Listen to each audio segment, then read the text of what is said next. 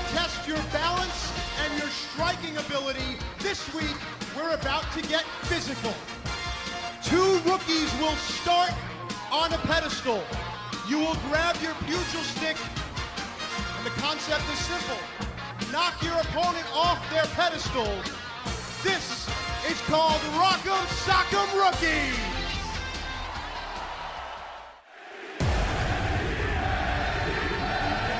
The future is now.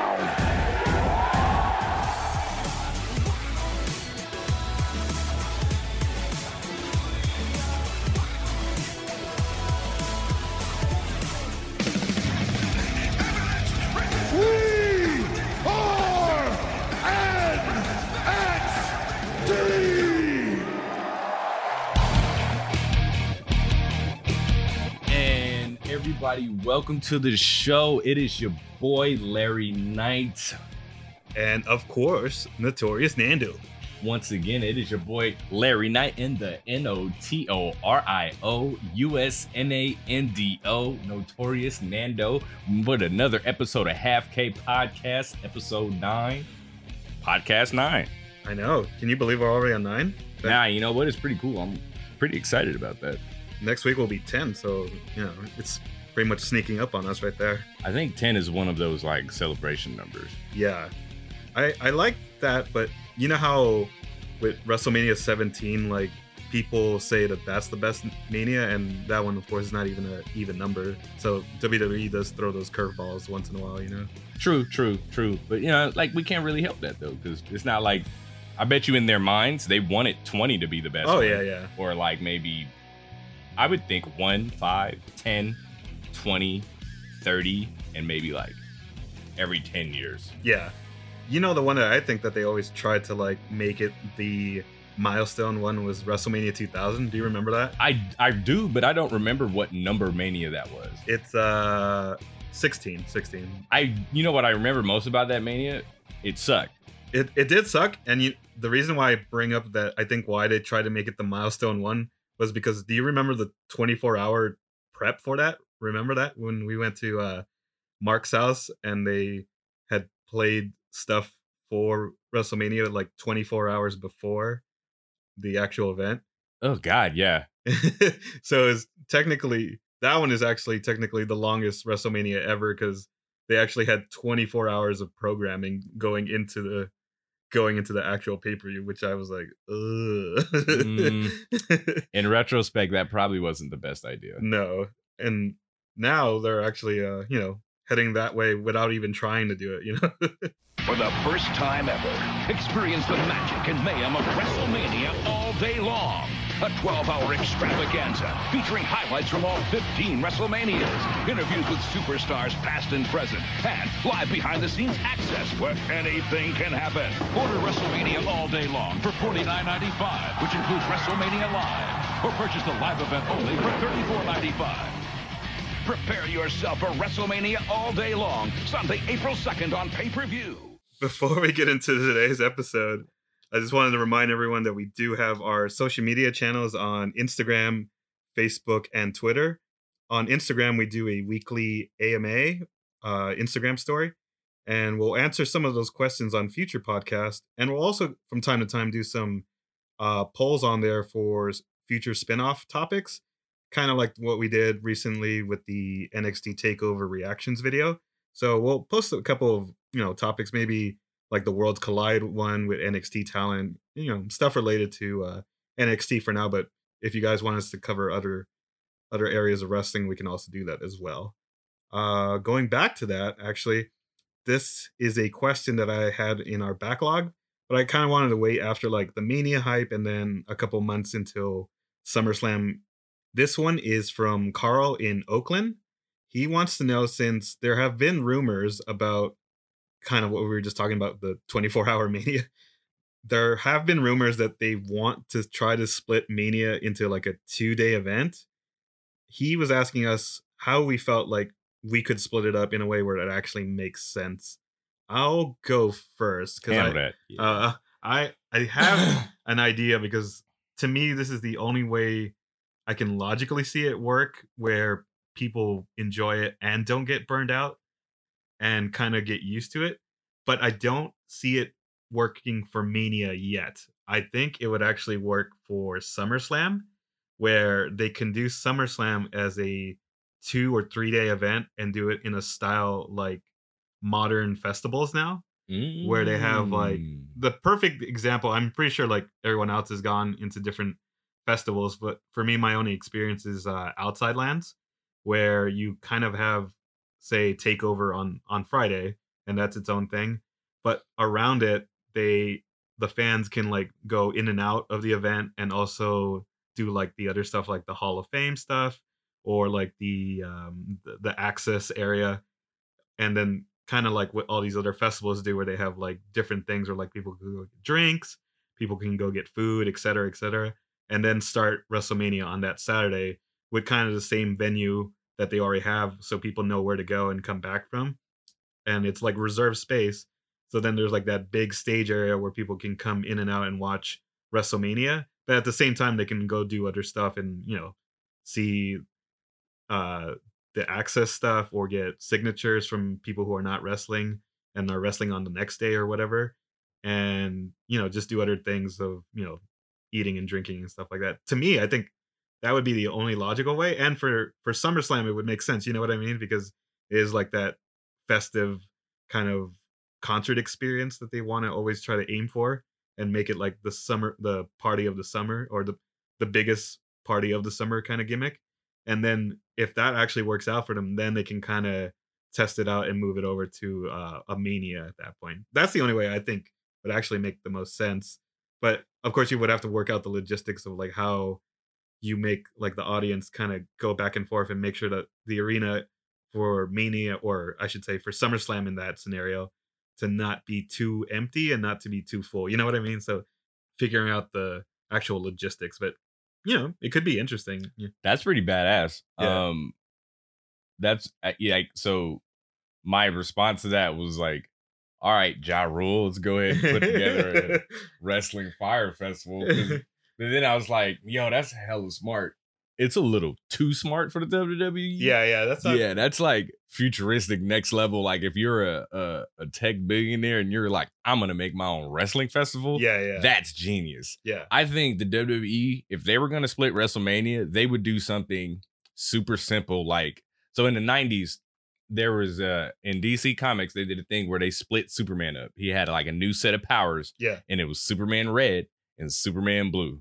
They would probably do some dumb shit and just do WrestleMania SmackDown and WrestleMania Raw, and then just have them like maybe on one, you know, put I guess what you would do Takeover on Friday, WrestleMania Blue on Saturday, and then WrestleMania Red on Sunday, because that would be the one that most people are most, you know, kind of ingrained in their mind. Yeah. But if you were to do that, say like next year, you'd have to do it with Reigns on like WrestleMania Blue to ensure that people are going to watch that. Right. So I think they would probably do something like that, to where if they're going to stick with this whole brand split thing, which it's looking like they probably won't with like the whole Fox acquisition or whatever, but who knows? But if they were to stay with it, they want to split WrestleMania in 2 days, the easiest would probably be just to split the brands the way you have it and just do one on Saturday and do one on Sunday. And then that way you could probably keep them to like maybe 5 hours each or something like that. Mm-hmm. So, you know, like that might work. But I mean, like, so another example of that, like I'm going to this battle rap event and they're doing a 2-day thing too. And I'm like, bro, I'm not trying to go and watch 2 days of this. So if you were to split WrestleMania in 2 days, like I probably, I mean, I would do it, but I mean, I would be like totally exhausted afterwards. Like, man, dude, I'm like burnt out. Like, how you gonna have me watch? And then they would probably have to move the Hall of Fame to like what, Thursday? Yeah. Ugh, that'd be it'd be too exhausting a week for people. So if you say like, what, I have to get there Wednesday, and then there's like Hall of Fame, Takeover, WrestleMania, Raw, SmackDown. Yeah. Nah, dude. I think I agree with you with all those facts. I think with the how you mentioned with it being like blue on Saturday and red on Sunday, it's kind of like in the format that I was kind of describing with Outside Lands, where like you kind of have like those headliners that will take each day. And I can see that working too. that's the thing, is like you kind of have to get them used to that format. Similar to how like these festivals have done it, like Coachella and Outside Lands, where at that point people know what to expect, that they have to actually be there the whole day. So I think that's how they would have to like slowly kind of engrave it in there. You know what I mean? Like they couldn't do it like overnight from one Mania to the next. Yeah. I think it would have to be like either SummerSlam or something more where like the weather is perfect, where like people don't mind being in like a large outdoor venue / park or whatever, how they end up doing it, and then kind of like blend it in, so then people now get used to of like, okay, and kind of the same format where like they can either sell the whole package, or if you just want to go one day or the other. You know what I mean? You know, like I like your idea a lot for SummerSlam. Yeah. Because then like I'm like what just came to my mind right now? Yeah. Bash at the Beach. Yeah. The way they used to have like that pool and that beach theme around it. Like if they just kind of like did with exactly what you said. Yeah. And with like SummerSlam and just turn it into basically a music festival. Yeah. That would be raw as fuck. Dude. I know. Like think about it. You just have, I mean, they already do like the tribute to the troop thing, like out in the open. You could just do like a SummerSlam thing out in the open, and you'll just have like this sea of people out. Dude, that'd be so cool. Yeah, that's what I think. Like, I don't know if they are really considering it, or if it is really just rumors for WrestleMania, but I honestly think they should scrap those and just try it out with SummerSlam, because it would make the most sense. I think like people want to go to these like that's the in thing right now. Yeah. I mean, why not literally just make it the biggest party of the summer? Yeah, so that'd be dope. You know, especially at that point, like they're already masters of like advertising and selling, and at that point they would just have to get an advisor who's already done these type of festivals before to kind of help them advertise it in that way. And at that point, I think fans who go to these festivals already would get used to it, and then they would kind of slowly start getting the casual wrestling fan that isn't used to that festival lifestyle to kind of slowly adjust to it within a couple of years. And then at that point you can mix it up and try to do it with WrestleMania at that point. Yeah, because then you know how like they had them stupid ass music performances at WrestleMania. Exactly. Yeah. Like they could just do that at SummerSlam. Yeah. I mean, you could just. I really don't want that at a wrestling show anyway, but if you're going to do it, it make more sense to do it there. Yeah. And then at that point, like, it doesn't have to be the only thing. Like if people kind of like the Mania that we went to with that one girl that was the only person that got into, who was performing at the WrestleMania we went to, where like, she was literally the only person dancing like up front. Was it 30 or was it 31? Dude, I think it was 31.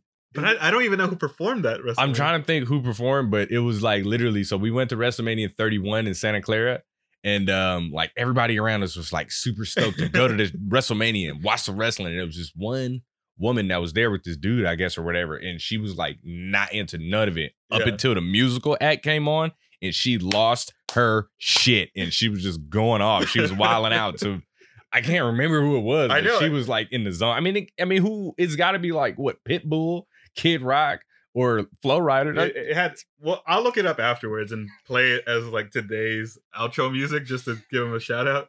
But yeah, I think that would be the perfect kind of mashup where you can have the main SummerSlam card happening, but if you want to go listen to the musical act, they'll be on like a different stage. So it's the perfect blend. Like people will be happy. Like the casual. You know what? That's dope. I like that. And then like you could get real strategic about it. So like you could have like that match that's usually for the bathroom. Yeah. But you could turn that match into like a dope music performance. So you just if you already know like people are gonna need to like move away or get her out and then move around and get out of their seat. Yeah. Just do something like that. And, you know, sorry, Battle Royal.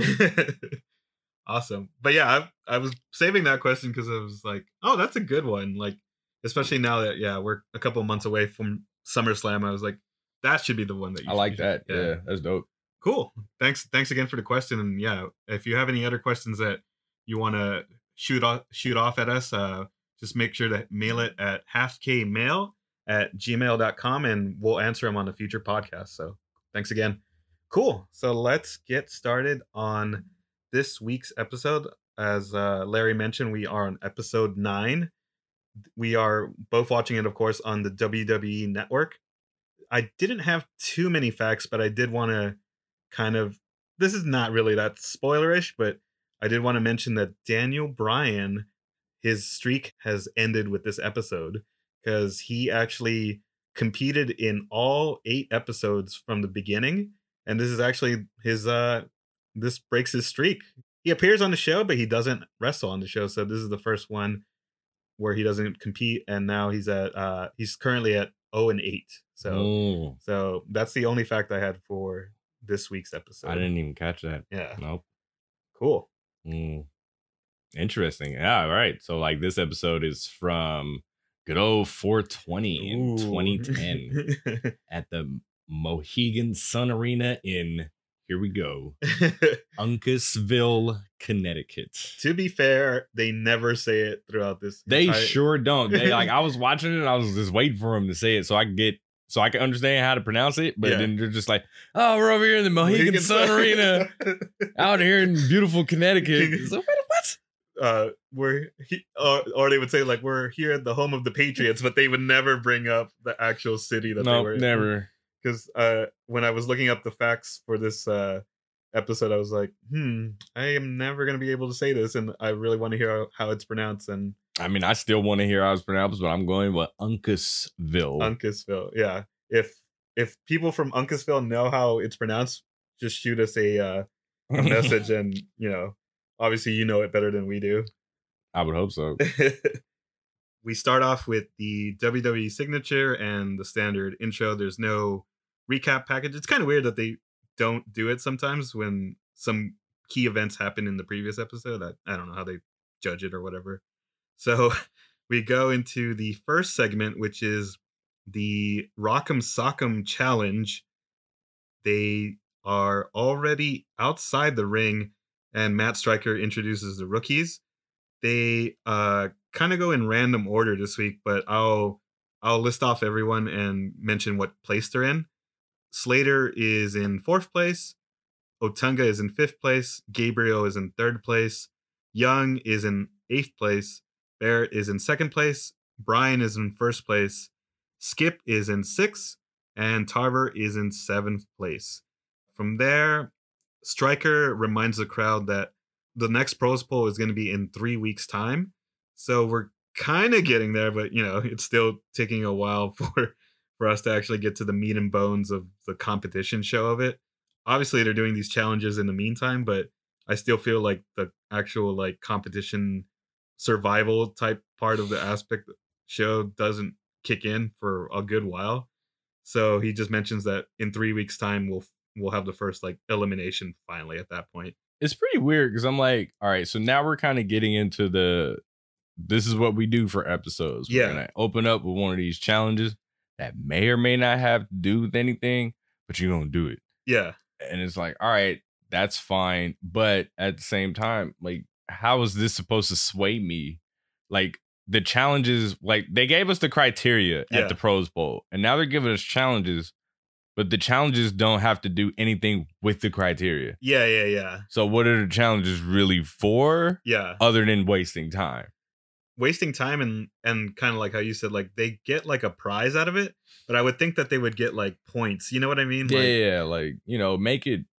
I guess I was hoping that the challenges were gonna have to do with more of how it'll affect their like placing in the competition and whatnot. But exactly. Yeah, that's what I thought too. Where say if so and so won, then like they would move up the rankings or something like that. But or like like say if you won this contest, you would gain immunity from getting eliminated or something like that. And it's like, ooh, all right, dope. Yeah, but so far, like it is kind of random, and they get some decent like prizes. In my notes here, I have that Striker does mention the winner of last week's challenge, the Talk to Talk promo class, and Barrett ended up winning that one, and his prize was to create his own entrance music. So I did follow up on this, and he actually never got it throughout this season. But I did find this WWE.com article which asked him this question. So I'll just go ahead and read it word for word. They asked him, by winning the challenge last Tuesday night, you earned a chance to get your own entrance music. Tell the WWE Universe about the theme song you'd like to have. Barrett replies, I'm still in discussions with my mentor, WWE Pro Chris Jericho, about that. Obviously, he is a musical maestro himself. He's a member of a great band, Fozzy. So I'm having a chat with him about that, and we're working on something definitive. So it's kind of funny. I'm pretty sure like he really didn't say that, and it was like writers definitely just writing that headline for themselves.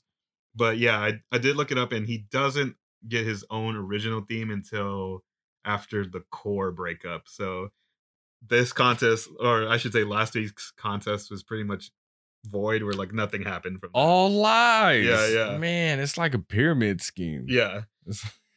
And so that's what I had to confirm, because I was like, that sounds really cool, but does he actually get it? And I was like, yeah, I don't remember him having a theme song early, like his own theme song early on. So it's a good thing that I did double check that. Terrible. So from there, Stryker, empty promise. NXT, the land of empty promises. Man.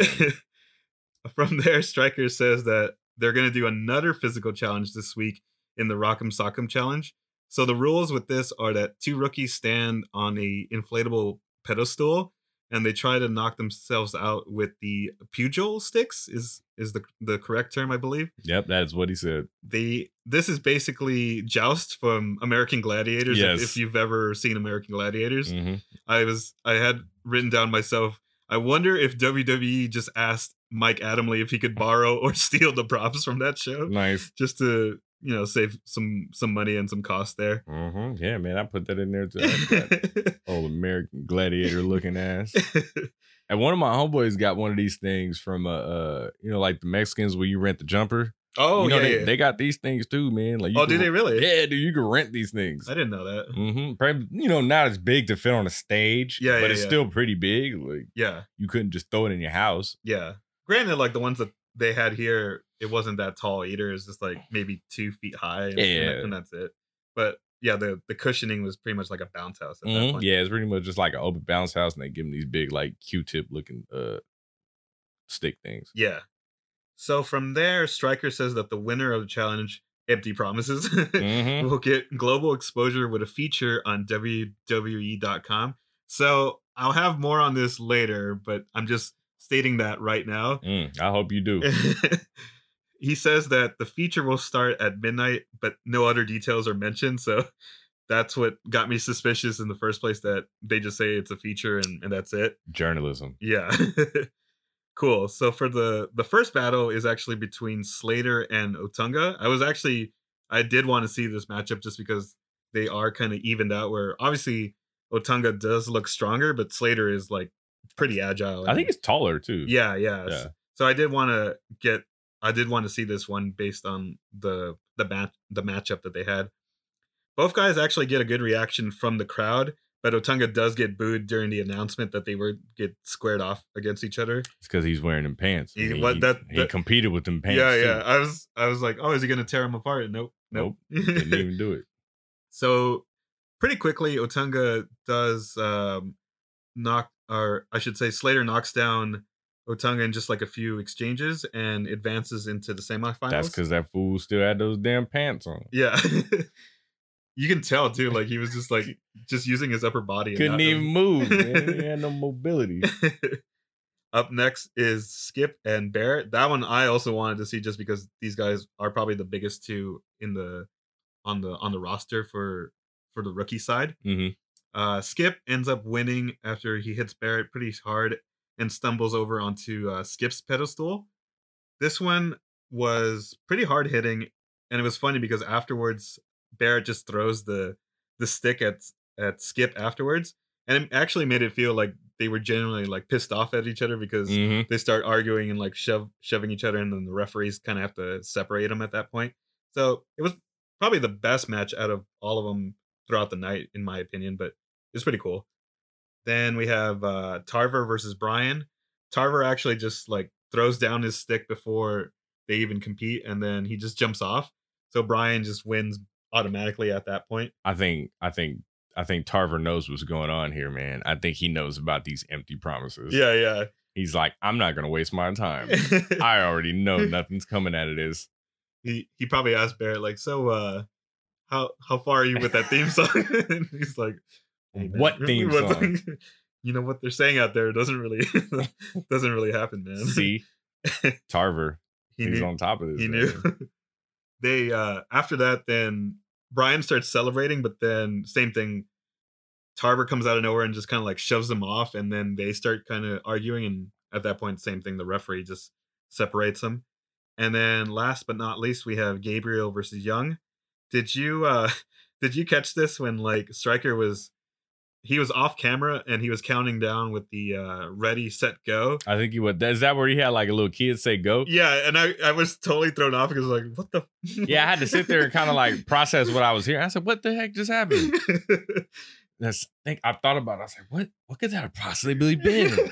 Because I think I'm glad that you got the same reaction because it threw me off for like a few seconds because he's off camera because they're just focusing on those two. I went back. Yeah. and I listened to it again. I was like, wait, where is he? Because I thought he was on the stage or like next to them or something like that, and that totally threw me off. I thought I was tripping. That's why I went back and listened to it again, and I was like, what? Yeah. Oh, it's probably a kid. Woo! And then like I stopped worrying, and I was like, man, I thought I was going crazy. See, this is why you have to go through the fundamentals of cinematography because you have to do establishing shots so people don't get super tripped out and lose sleep over this. Because I was gonna lose sleep if I didn't rewind as well. So it's a good thing that what was that noise? I'm really happy that I wasn't the only one that like was tripped out by that. Oh no, yeah, that almost messed me up for a hot minute. Ready, set, go! And there goes Gabriel and Young. Darren Young advances to the semifinals later on this evening. Oh, I can't even recover from that. But yeah, so this one was the quickest one because Gabriel, I don't know if he threw in the towel, but he kind of awkwardly just falls off and Young just wins. It was weird because they literally only like hit each other for like 2 or 3 seconds and then didn't even really hit him that hard, and Gabriel just kind of just like fell off at that point. So it's kind of weird. So that ends the first round. So this is the first time that they're actually not doing like a super long challenge segment. They're actually just spreading it throughout, like, you know, doing it throughout the episode. They're doing it by rounds, I should say, throughout the episode. And I actually like it. I think it works better this way. So then that way you're just not like sitting through like a long segment of challenges. And yeah, I personally like them doing it in this format instead. So I thought it was pretty cool. From there, we go to commercial break and do the WrestleMania and Extreme Rules video package. But you know what? Hey, you know what I was noticing that I really liked? Yeah. Was the stage. Not even for Mania, but just like the stage. I was like, oh, this is kind of like the beginning of using graphics on the screens and still having like a Titantron and Pyro. Oh, yeah. Man. This is, I think they had started during the WWE ECW run, like towards the end, where they moved into like this was during their transition to HD, where like they started doing that. So once they officially moved over to HD is when they had like kind of like the set that we're used to now, where like it's more like screens. Yeah. But yeah, I think it was like the best of both worlds, kind of like how you mentioned, because you had the new screens, which made it look really nice with the new HD upgrade. And then, yeah, still having the Pyro at that time. Yeah. And then they had Titantrons right on the screen. And then they had this random, like, big WWE thing just kind of like sitting there. Yeah. I forgot about that thing. It was, oh, that looks cool. Yeah. And I think even that had like one screen or two on it too. So, yeah, it's pretty cool. I did actually like that set. But it's just the people's fashion at the time not really doing it for me, man. Like Ed Hardy shirts. Oh, yeah. And I'm pretty sure there was a ton of out there in the crowd too. So gross. So from there we have these new video packages. I'm nicknaming them the pros feedback video packages. So the first one we get is Wade Barrett. I really like this promo because, and in general, like all of them, because they kind of illustrate the strengths of each guy's and also building them up. Miz says he's a fan of Barrett already, that it's pretty cool that like a pro is saying that about him and really getting him over. I feel like it's honest feedback too. Like it did look really genuine. Yeah, like all like when I watched all the ones that they showed. Yeah. Like, it really seemed like either these guys are just masters of their crafts of lying and just acting, or like that was honest feedback in each one. Like, so I really like I like these. I think they're really cool. Yeah, I agree, and like I'll get into more of them as we get through each video throughout the episode. But yeah, I like this one of Barrett because they were all pretty much like praising him at that point. It was like, oh man, and I was like, I kind of believe all of that. Yeah. Wade Barrett, 6'5", 265 pounds, from Manchester, United Kingdom, former bare knuckle fighter, number 2 in the first ever pros poll here on NXT. I'm actually a fan of Wade Barrett. He is possibly the most complete package of all the NXT guys. He's obviously physically impressive. Big guy. Has got everything cosmetically and physically that a human being could want. He can talk. He can entertain. Well, I say I'm the best. I've proved it week in, week out. He's got Jericho in his ear, which is, they seem to be kind of one and the same as far as personality goes. I think Wade Barrett is a great protege. He's been listening to what I say. He's tough as nails. He needs more experience, but so do all the NXT rookies. But most importantly, he's delivering. If he continues to listen to me, he's going to be a very big superstar in a very short period of time. So next we have a video recap of like a quick recap of the WWE draft and mobile ad. So this is kind of the point I wanted to bring back about the winner of tonight's contest, that they'll get like a feature on WWE.com. So the prize was that they're going to get exposure on WWE.com, but we don't get any of those details. Mm-hmm. But as they're advertising this draft and an ad for the WWE mobile, they have a screenshot. I don't know if you caught this. They have a screenshot as they're talking about this, and there is already an article on the right side with NXT Barrett. So either they are already doing these article exposures, or they kind of spoiled the winner of tonight's challenge. That's what I was like, okay, what is the big deal of winning this challenge if you already have articles about the rookies on WWE.com? Or like, did they just spoil it for everybody at that point? So to me, it was probably the weakest prize so far that they've announced. And the weakest empty promise. Cool. So we start off, the first matchup is David Otunga coming down with R-Truth and Justin Gabriel with Matt Hardy. Otunga is currently 4-2. I really like the entrances because they're now, I think they've been doing it for a couple of weeks now, but this is the one that really stood out to me the most, was the interaction between Truth and Otunga during the entrance. It was a lot more apparent this time. Mm-hmm. I really like how the tension. Yeah. They were like going down the ring together, and as they were going up the steps, you can tell that Truth was trying to like tell Otunga something, and then Otunga just kind of puts his hand out. He gave that fool to talk to the hand. Yeah. And I was like, ooh, that's he kind of put Truth in his place, but no, you didn't. Yeah. And then to me, I think like the cameraman did a good job of doing a close up on Truth's face after that, because Truth really had that like, like, oh, okay, I see how it is, kind of. I see how we doing this, Playboy. This is how you want to do it. Okay. Yeah. Okay. And then, I think Josh and Cole do a good job of catching that too and selling it for like the audience as well. They are kind of like bringing in like that tension, like how you mentioned. So I thought it was pretty cool. Then, and then after that, Truth does go up to the ring, the apron, I should say, and tries to call over Otunga, and then same thing, like Otunga just kind of brushes him off, and then from there, Truth does that like, oh, okay, yeah, I see how it is, look on his face. So really good storytelling, I thought. Then we have Gabriel and Hardy that come out. Gabriel is currently 4-2 as well. So, and then Josh brings that same point up and saying like both men have the same record, and that this is like an important match for both guys because one of them is going to stand out over the other. Really cool. Like I don't know if they had done that on purpose or were building up to that, but I thought that was pretty cool that they had the same record going. Nah, they didn't think about it. They're like, oh, do you know that these guys have the same record? And that was after the fact. Way too smart after the fact. Yeah. I bet as they were like booking the matches at the end, they were like, oh, what if that fell into our lap nicely? What are the odds? Yeah. Cool. So we start off and Otunga does like a nice takedown slam on Gabriel.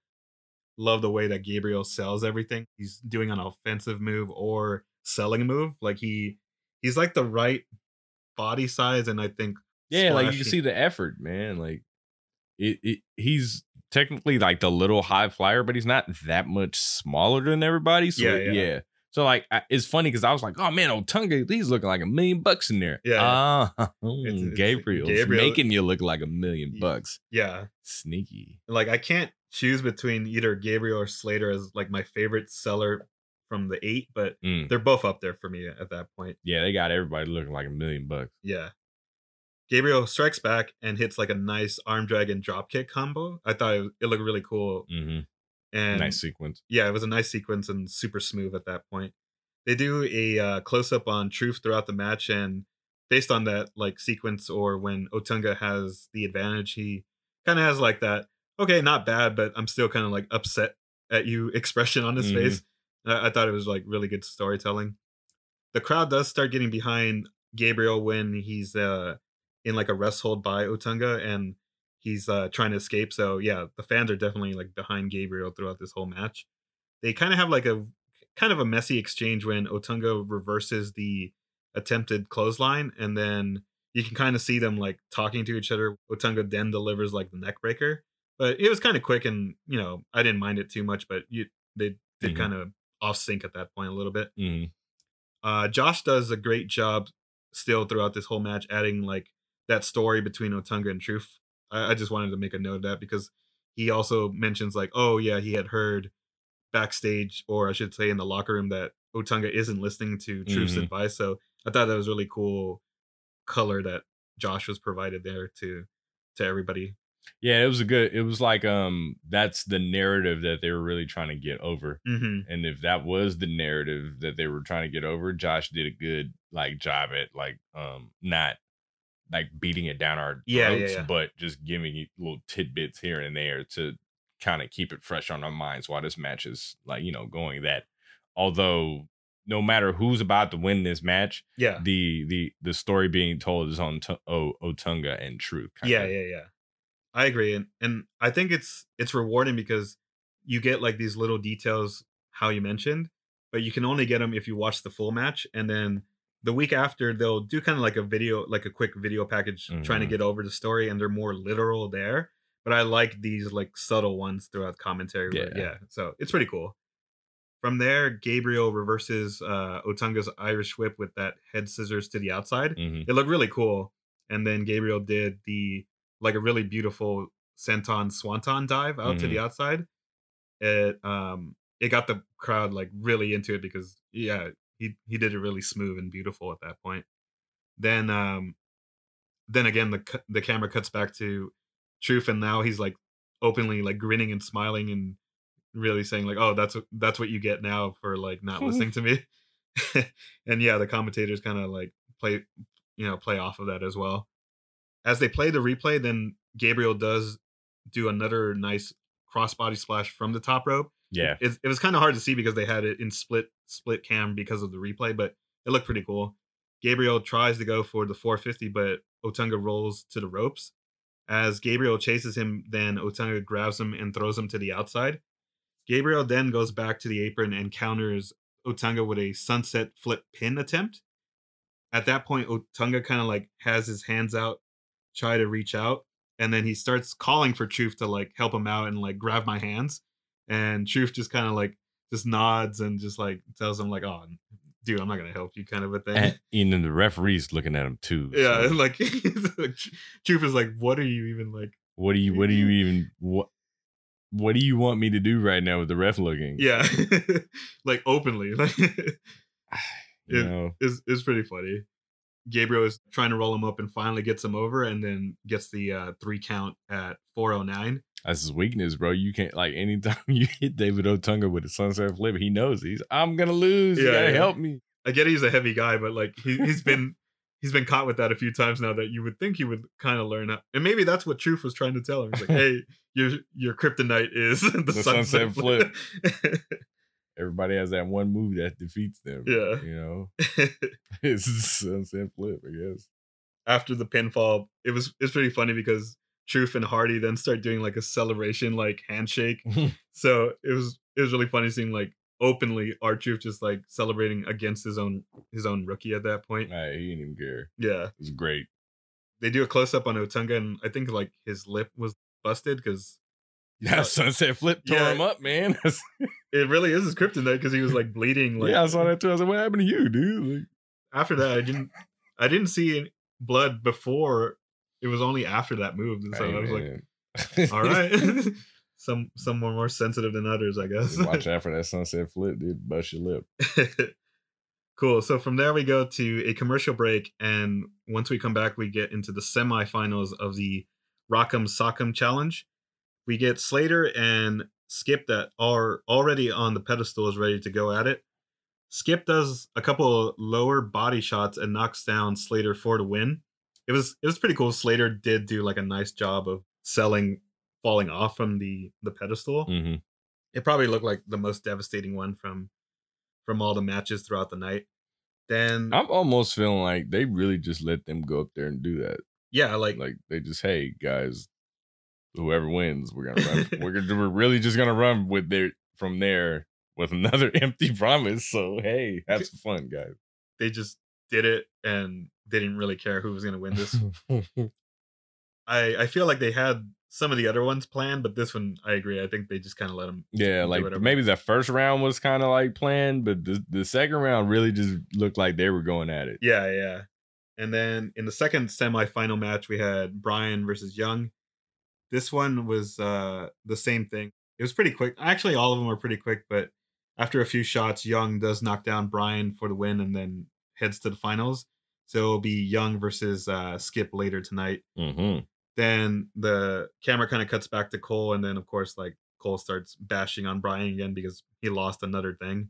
And as I mentioned, like Bryan was on this episode, but it's the first time that he actually didn't compete tonight. So during the entrance, Cole brings up that this is the third challenge now that Tarver doesn't actively participate in, and kind of like how we were saying, like he knows of the empty promises probably at that point.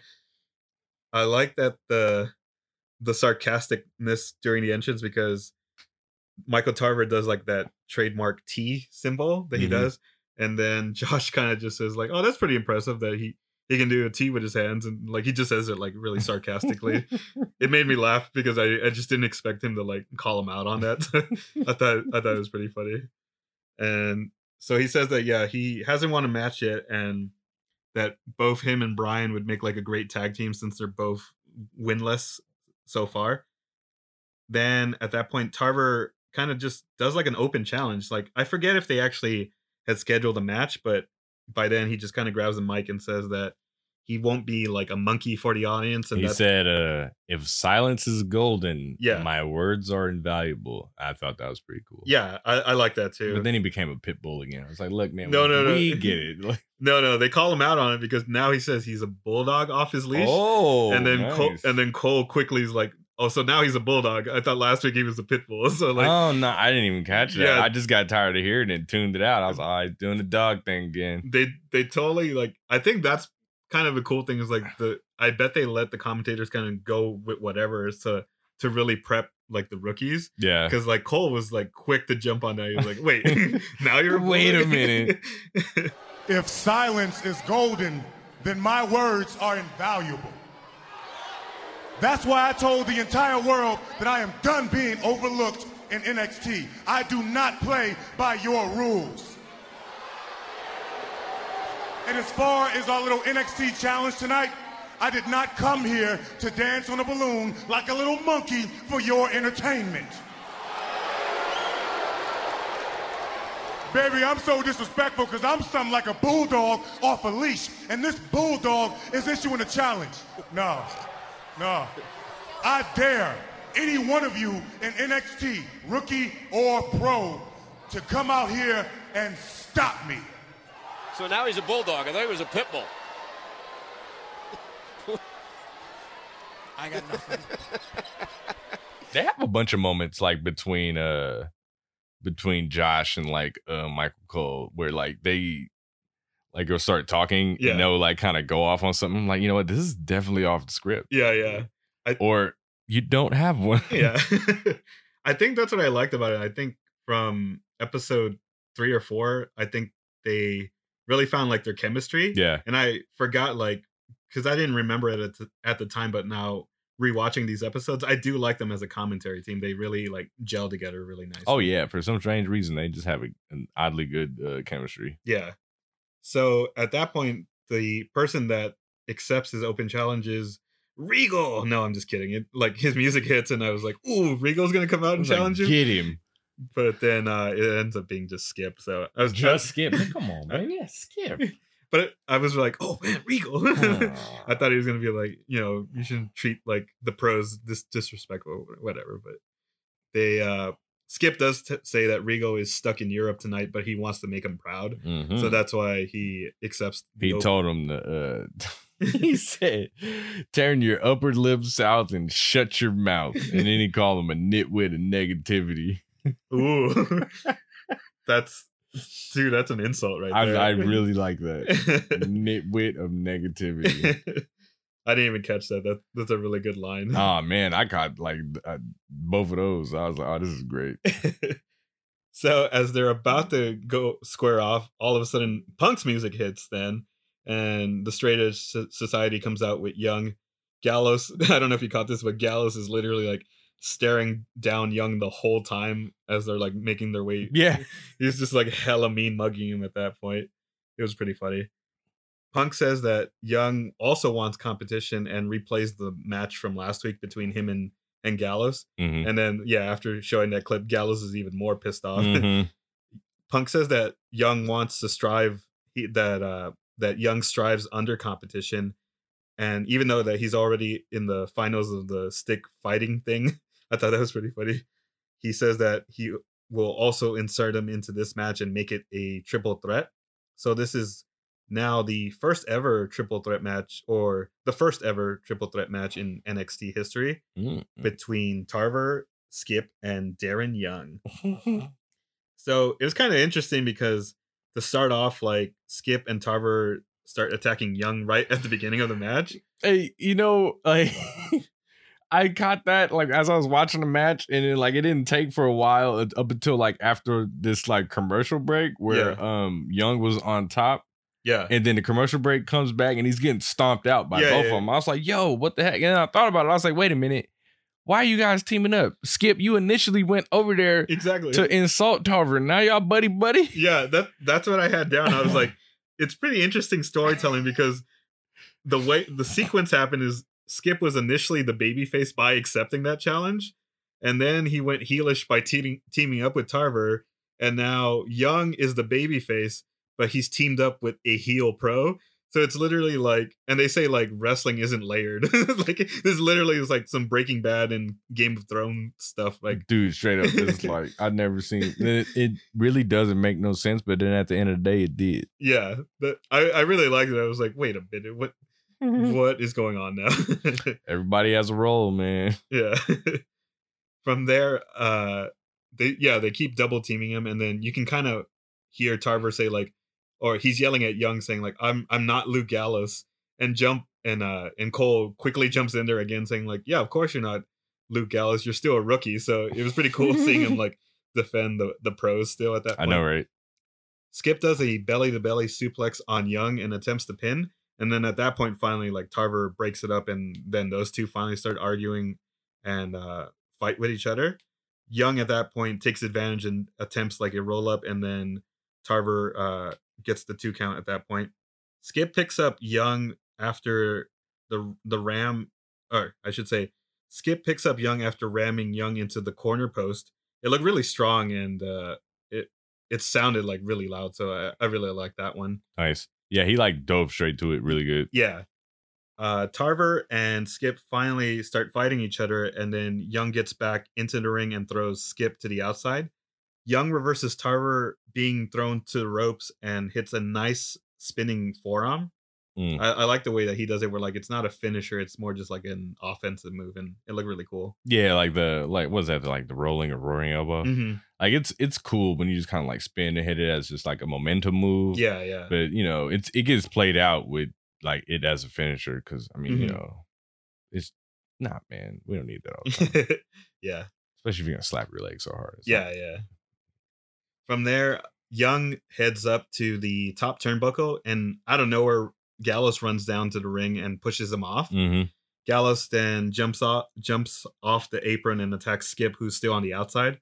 Gallows starts yelling at Tarver to attack Young and take advantage of it to get the win. Tarver attempts a clothesline, but then gets countered into like the heat wave, which, as a reminder, is the full Nelson lifted and twisted into a flapjack. Mm-hmm. And dope. Yeah, it looked good. It looked. That's the first time I think that it looked really good from Young. It looked really good because, like, did you see like after he did it, and like Tarver made it look really good too, because then like they had enough air after they hit the mat to where Tarver turned to his back, so he could get pinned. But like Darren Young did a weird roll to pin him, but the sequence into that move and then like everything, it looked really good. Yeah. It was just so smoothly done by both guys. They really sold the move, and he got him with the pinfall at that point at 7:35. So yeah, I really liked the match overall. Like they were with the setup that they had done, it made it seem like it was going to be a singles match, and then they kind of evolved it into a nice little triple threat there. So pretty cool. After the match, Gallows was so angry and was still like really pissed off because Young had won, and then the commentators kind of get over the fact that like Gallows is really jealous of him. And yeah, I thought it was like good storytelling at that point, and continuing that story. Definitely. From there, we get Heath Slater's promo. Then I like that right off the bat, Christian kind of says like he wasn't sure of Slater at first, but ever since then that they've started like working well together. Carlito says that of course he doesn't like him because of like the whole spit incident. So I like that storytelling. And then Jericho and Miz both say that they don't like Slater either, but they do admit that he has a lot of potential and want to actually see what he ends up doing. So I thought that was pretty cool. Yeah, no, it was like that's what makes you really think like the feedback is genuine. Heath Slater is gonna blow your mind in NXT, baby. Woo! Heath Slater, the one-man rock band. At the start, I wasn't sure how we were gonna get along, but we really, bonded and have got a good thing going on here. Heath Slater's a hard worker. I think he just has to refine all the areas of his game more than anything else. His whole persona is a bit mystifying to me. I'm not very fond of Heath Slater. That's cool. Very over the top. Almost too much annoying. To where you're watching it and you're going, oh my God. I do think there's something about him that might get him into the WWE and might make fans go, all right, what's this guy gonna do next? Because he's absolutely idiotic. But I kind of want to see what he's gonna do. I think the sky's the limit for him. I've told him, it's not going to be easy. He's going to have to scratch and claw if he wants to win this thing. It's not going to be handed to him by any means. We get a video recap of Christian versus Barrett from last week, just to set up kind of the next segment. From there, we get the finals of the Rock'em Sock'em Challenge between Skip and Young. This one was also pretty quick, where like they battle for a few seconds. But what was pretty cool is like once they knocked each other, they both kind of landed at the same time, and they replayed this a few times, and it did look genuine. It really did, like especially from where the ref was at. It's like, bro, don't act like you saw that perfectly because you didn't. Yeah. So at first they declare Skip the winner, but then they kind of reversed the call because after they played it a few times, they were like, yeah, these guys legitly like hit the floor at the exact same time. So I thought that was pretty cool. And then at that point, they had them do a rematch to like get a definitive winner. And at that point, then Skip did kind of beat Young pretty quickly and and got the victory. It looked like Young was selling either an injury or trying to sell that he was tired from the match before or something like that. Yeah, it didn't work. Yeah, but overall, it was pretty good. So Skip is, and also this is the first time Skip has won a challenge as well, and is promised the empty of promises on being featured on WWE.com, whatever that means. It's all good, Skip. You won. Cool. And then in our main event, we have Chris Jericho coming down with Wade Barrett versus Heath Slater. Slater is currently 4-2. I had written down that it's kind of interesting how they balanced out the rookie scores, because earlier in the night, they also had 4-2 records for the other guys.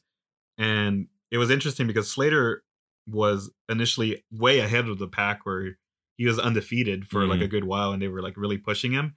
And now he kind of somehow fell back into a similar record to the other guys. So I thought that was kind of interesting, where like it shows how quickly like the landscape of the show can change, where he was leading the pack and now he's kind of averaging out at that point. So I thought it was pretty cool. Cole brings up the pros poll again and reminds everyone that Slater was indeed the first rookie to pin a pro, and so he might like get lucky again tonight. Jericho slaps Slater to start the match, and then Slater starts attacking him right after. Jericho then hits like a really nice back body drop, and of course like Slater sells it like $1 million. I haven't seen the next spot in a while, where at least like not in modern wrestling, when Jericho does the top rope catapult on Slater's neck. You know, like when they kind of do like the bottom rope one and do that. Yep. I don't know if it's just me not watching every episode of Raw and SmackDown, but I haven't seen that move in like a while. You know what I mean? Like to the bottom rope, or just like to the turnbuckle? No, like to that bottom rope one where like they kind of catapult. I haven't seen it in like modern wrestling in like a while. I could be wrong, but I have to think about it now. Yeah, because when I saw him do that, I was like, oh yeah, that was the last time I seen it. Yeah. But yeah, it looked really good, and of course Slater sold it like really well. Jericho starts celebrating after that, and then the crowd starts booing him. Really like good heat between that. The commentators do a good job of calling the match and also slightly kind of advertising Extreme Rules, because he has a pay-per-view match against Edge in a steel cage this Sunday. So it's pretty cool, because usually with I don't know if you remember like Velocity and Heat, when they would never talk about the actual match that was going on, they would be advertising, like they would start talking about matches that were either coming up on Raw or a pay-per-view, that like the guys that were actually having a match on Heat and Velocity, they barely covered the match. But I like this nice blend where they still gave the main event, or even any match really, like the respect of calling the match, but also slightly still promoting their upcoming pay-per-view. So I thought that was pretty cool. Slater tries to fight back, but Jericho hits like a nice drop kick after that. Jericho attempts to do the lion salt, but Slater moves out of the way. Slater then hits a clothesline and starts getting like some offense in. Jericho gets control again and distracts the referee after poking Slater in the eyes. He grabs Slater and then tries to go for the walls of Jericho. And then literally out of nowhere, Slater just counters it and rolls him up into a small package. And yeah, he gets the win. And they really make it like a big deal. And I really liked it. I like that. It was, he got the pin at 307. And yeah, the crowd popped, and like Cole and Josh like really emphasized like what a huge moment that was.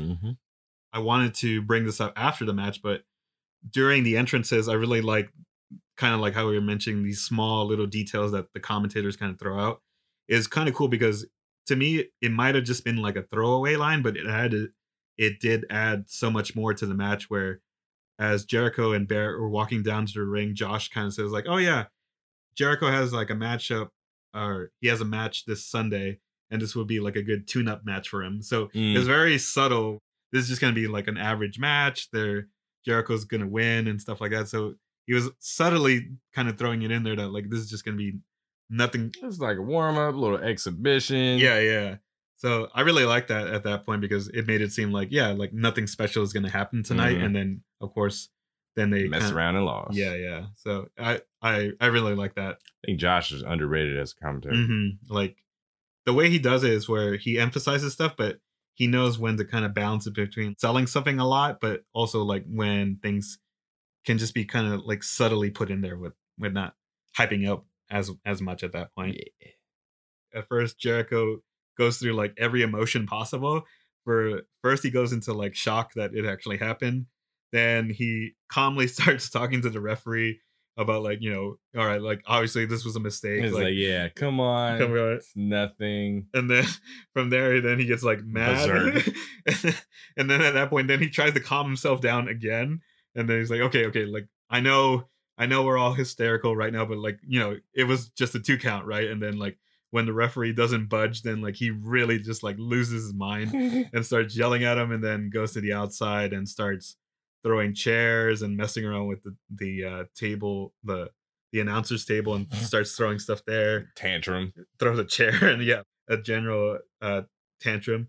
And it was funny because like I really laughed out loud where as they were like closing the episode and the signature came up, like all you had was like the commentators not say anything, and then Jericho just yelling at the referee on the outside, just like, "You're stupid, you're stupid." Just like Jericho begging to have it waved off. Cole, not only did Heath Slater defeat Chris Jericho, Jericho is going for the walls of Jericho, which Slater countered. Look at the huge smile on the face of Heath Slater and the most embarrassing moment of the career of Chris Jericho. And on the eve of this steel cage match at Extreme Rules, how will this affect Jericho going to that matchup with Edge?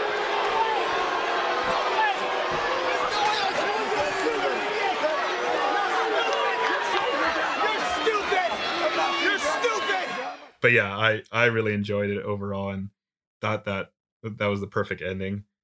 To me, I'm gonna kind of go out on the limb and say like this is probably my favorite episode so far throughout all the ones that we've kind of covered.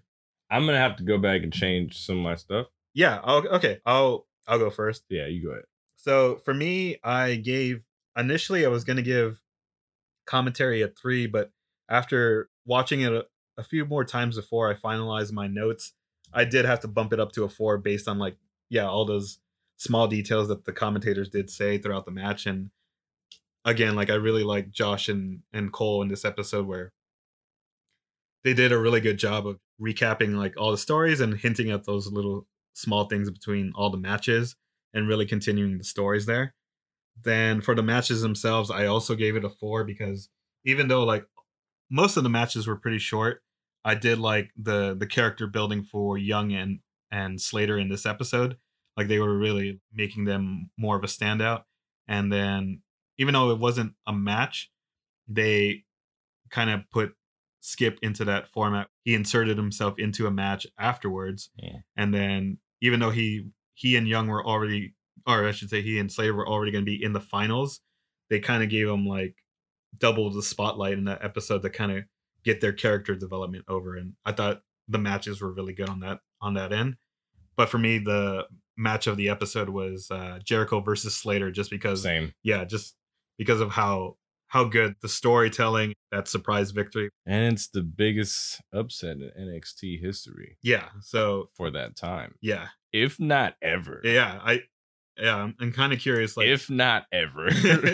I'm kind of curious because I don't know the rest of the episodes, but we'll see like if that actually gets topped or not. Because because right now we're sitting on Heath Slater defeating the first undisputed champion. Yeah. So yeah, I think for sure that was like the biggest upset so far. And for me, my honorable mention was Otunga versus Gabriel because I think they had like a really good matchup for both being somewhat greenish still and working with each other. I thought was pretty good.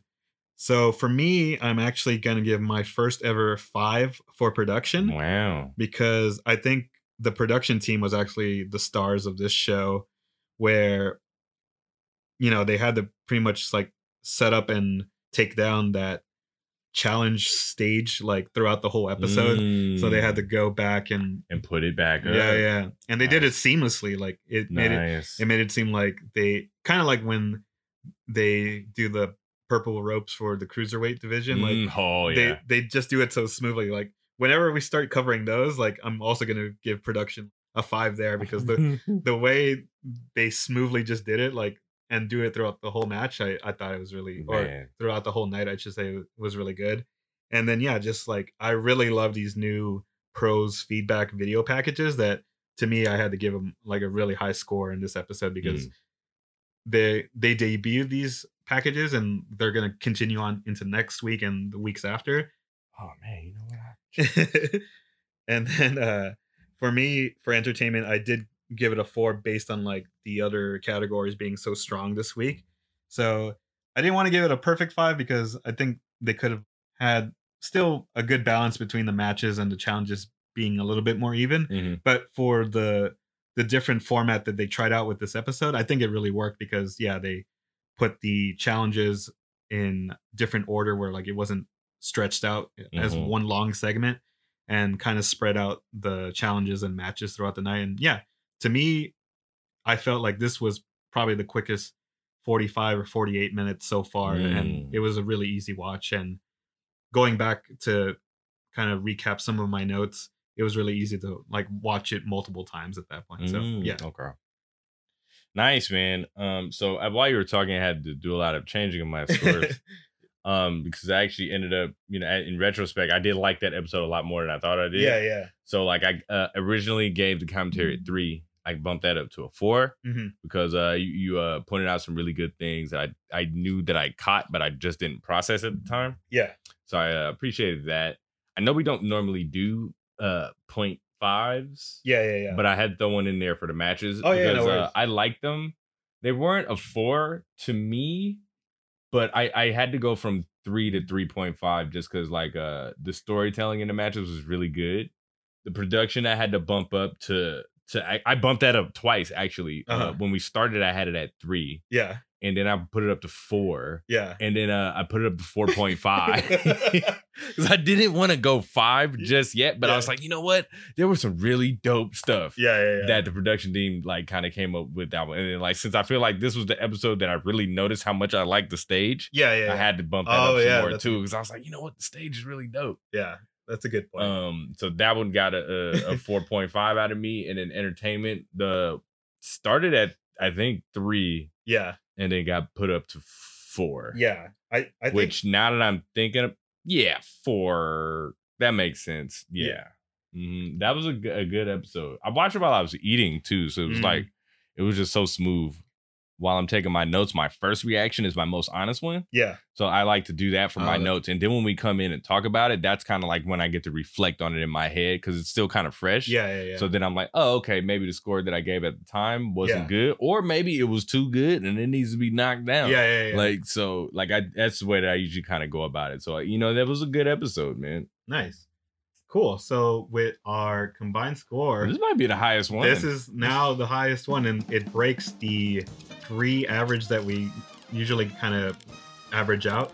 And this episode actually gets the first ever 4.0. So this is definitely so far the episode that I think we'll highly recommend, obviously, based on like this score. So yeah, I knew I wanted to give it like its due credit because it was really an entertaining episode from end to end, It looked like to me that was the episode that looked like they were having the most fun. Yeah. Like everybody looked like they were having fun, from pros to rookies. The commentators sounded like they were having fun. Yeah. Like I don't know what they did the night before this episode, but everybody seemed in like high spirits and it just flowed really well and it just went through and it was good. And it was weird because it was like, now that you pointed out the fact that Daniel Bryan didn't even have a match. That's the weird part. Like, how did that happen? That like the best episode so far that we scored was like the one that didn't really have Daniel Bryan. Like, I'm sorry, Bryan, but yeah, that was the kind of unique aspect that I didn't think about until I started doing the fact checking. That I was like, wow, that was a really good episode. But at the same time, Bryan didn't even wrestle, so I was like really thrown off. So yeah, it was an interesting one, but definitely my favorite one so far. So I'm glad it got the score that it did. Man. Cool. So with that, yeah, it's definitely gonna be hard to top after that, because then the next episode we actually have another pro versus rookie main event with The Miz versus Skip Sheffield. And then next week's challenge is the Seal the Deal challenge. I won't get into too many details on what that occurs, but maybe I'll give you a hint with that title name, the Seal the Deal. So whatever you think that means, that's the challenge. It has to do with whoever can like FedEx and UPS the most packages by licking stamps. Ooh. Sealing the deal. That's what it is. I don't even I not UPS and FedEx, but like postal, like who could mail out the most letters? Licking stamps. Yeah. Sealing deals. That's what the challenge is. It's like for like contracts for matches. You're gonna seal these deals. Oh, okay. And then you're literally gonna seal them. And we're gonna see who can lick the best. He's stealing, wheeling and dealing. Ooh, there it is. See, it only makes sense. You're mailing like autographed pictures of Ric Flair. Yeah. To fans. Oh. And it's like whoever could ship out. Yeah. We're done. Cool. But yeah, like I said, it should be an interesting one, and can't wait to get to that episode as well. But yeah, that does it for us. Again, I want to just remind everyone that we do have a mailing list where you can hit us up with any of your questions. It could literally be about anything wrestling related. It doesn't have to be just NXT, but if you have any questions about this current era that we're covering, or any general NXT modern wrestling or WWE, just feel free to email us at halfkmail@gmail.com, and we'll also have our weekly AMA on Instagram with the Instagram story, and if you want to send us any questions there. Did you have any plugs this week? I don't. Okay, yeah, I'm kind of plugless as well, so I'll just kind of give a shout out to Grow Canvas Grow again, which is our parent company and has been helping us out with all the production and visuals for this show. So thanks again, and yeah, we'll check you out on the next episode, and that is it for me. Run it.